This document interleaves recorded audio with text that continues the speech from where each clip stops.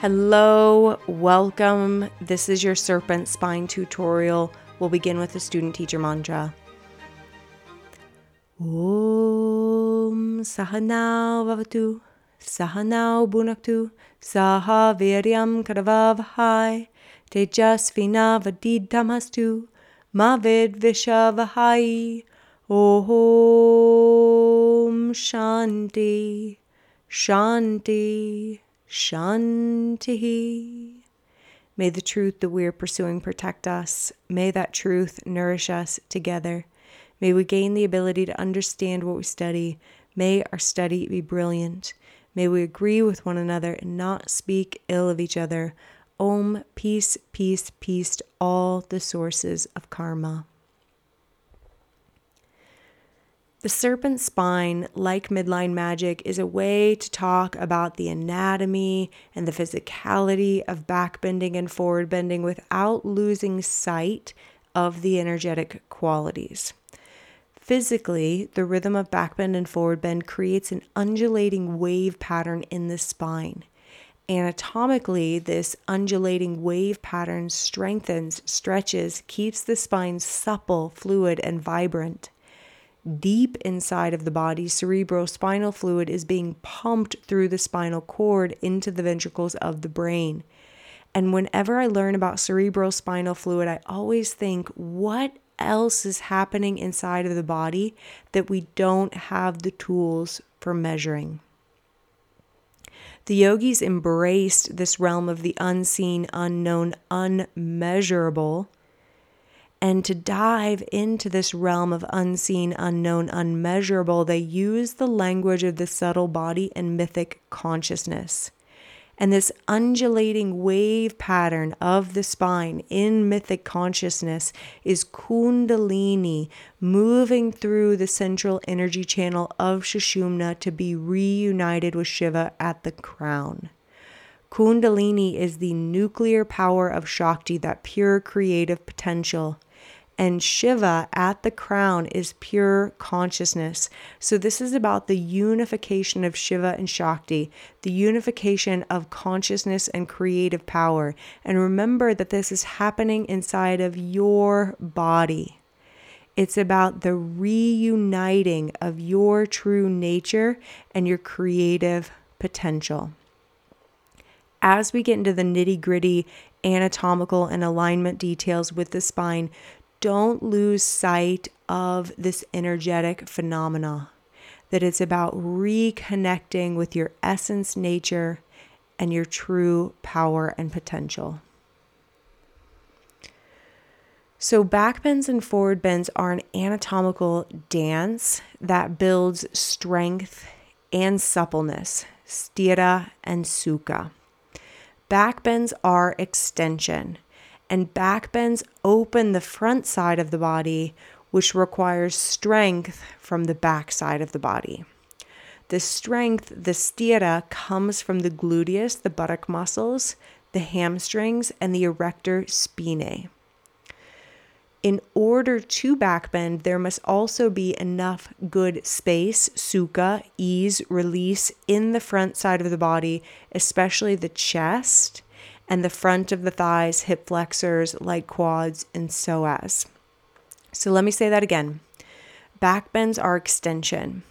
They will open the front side of the body, and they require strength from the back side of the body. The strength on the back side of the body comes from the gluteus muscles and the hamstrings.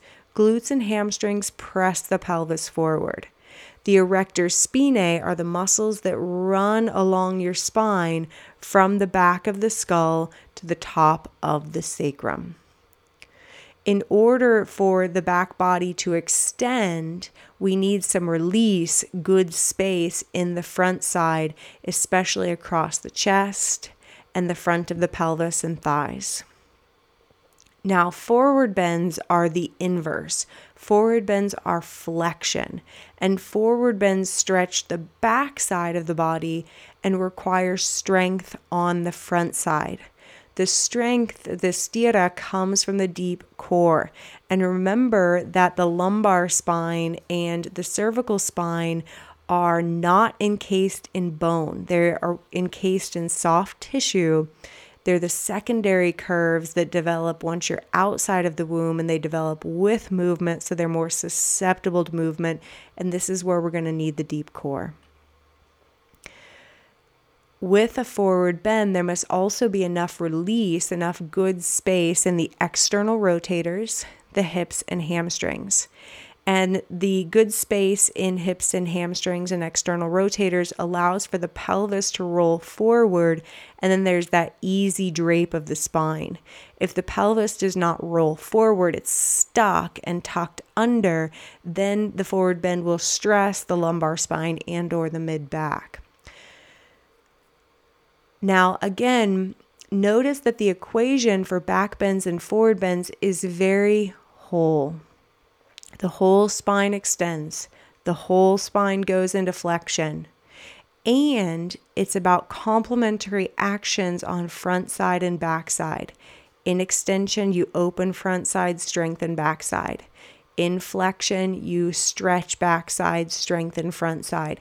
And this holistic view, this whole body experience of back bending and forward bending is very different than when the pose is driven by the external form, by contorting yourself to be some image that you've seen or are holding in your mind.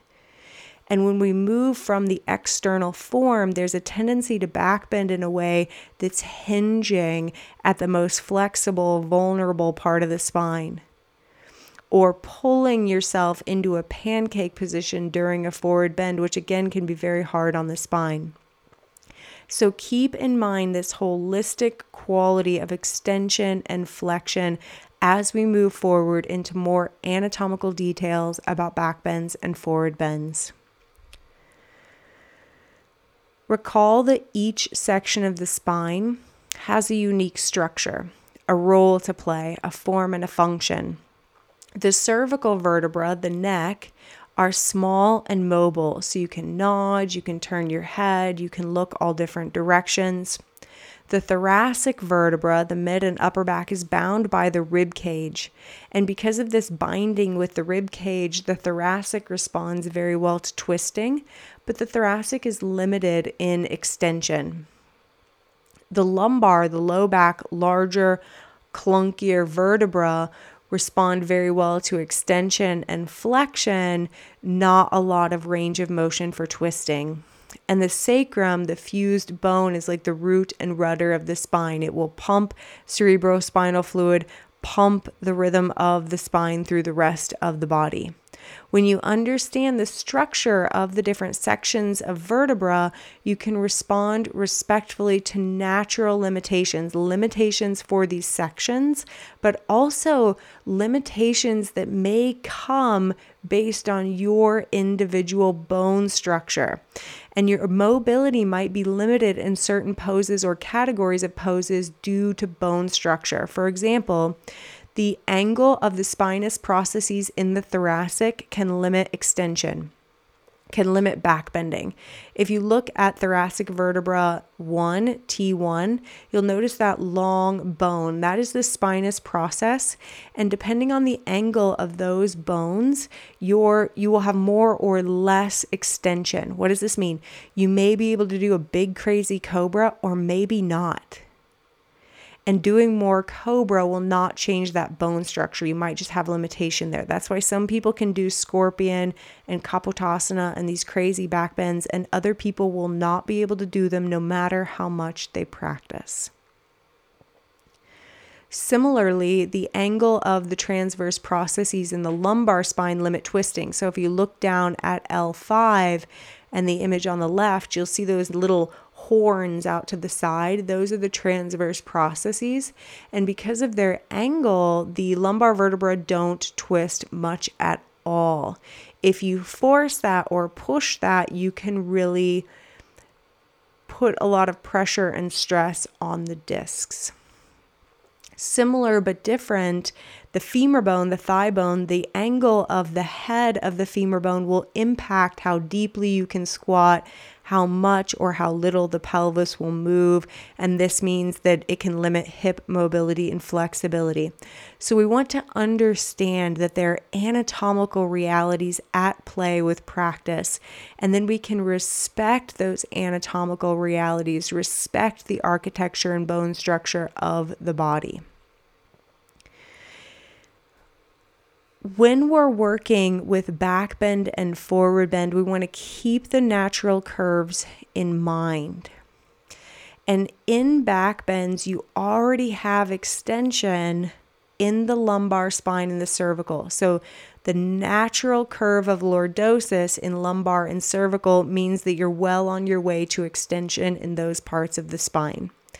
Therefore, most of your energy will be in extending the pelvis, which is sacrum coccyx, pressing the pelvis forward. This is coming from the strength of the glutes and the hamstrings, and also extending the thoracic spine, the mid-back, upper back, and that's that cobra action and the opening across the chest. Similarly, when you press the pelvis forward, you need the strength in hamstrings and glutes, but also the opening in the front of the thighs, including psoas. So again, back bend, you already have lordosis in lumbar and cervical. Therefore, most of your energy will be in extending the pelvis and the thoracic spine. The inverse is true with forward bends. You already have rounding, kyphosis, in the sacrum coccyx and the thoracic. Therefore, expect to work with lumbar and cervical. Because the lumbar and cervical are not bound by bone, right? They're encased in soft tissue. This will be muscular work. This will be deep core, in particular transverse abdominis for the lumbar spine and the deep neck flexors for the cervical spine. So when we understand the natural curves of the spine, then we can apply effort intelligently and sustainably for back bends and forward bends. Also remember, the sacrum steers the movements. Because of the tendency to do slumpasana and lots of sitting, the rhythm of the spine can be disruptive. And so we've got to go slow, we've got to be respectful, and remember that you're re-establishing the rhythm of the spine with back bending and forward bending, and you want to start from the top of the sacrum. This is why we work the lumbar curve on and off the mat, because it's so vital for the health of the spine over time. So when you find yourself tucking under, do the best that you can to establish the knot of the sacrum in and that loft and lift through the lumbar spine. And this is when driving, when working, everything. Now, let's wrap it up by tying everything together.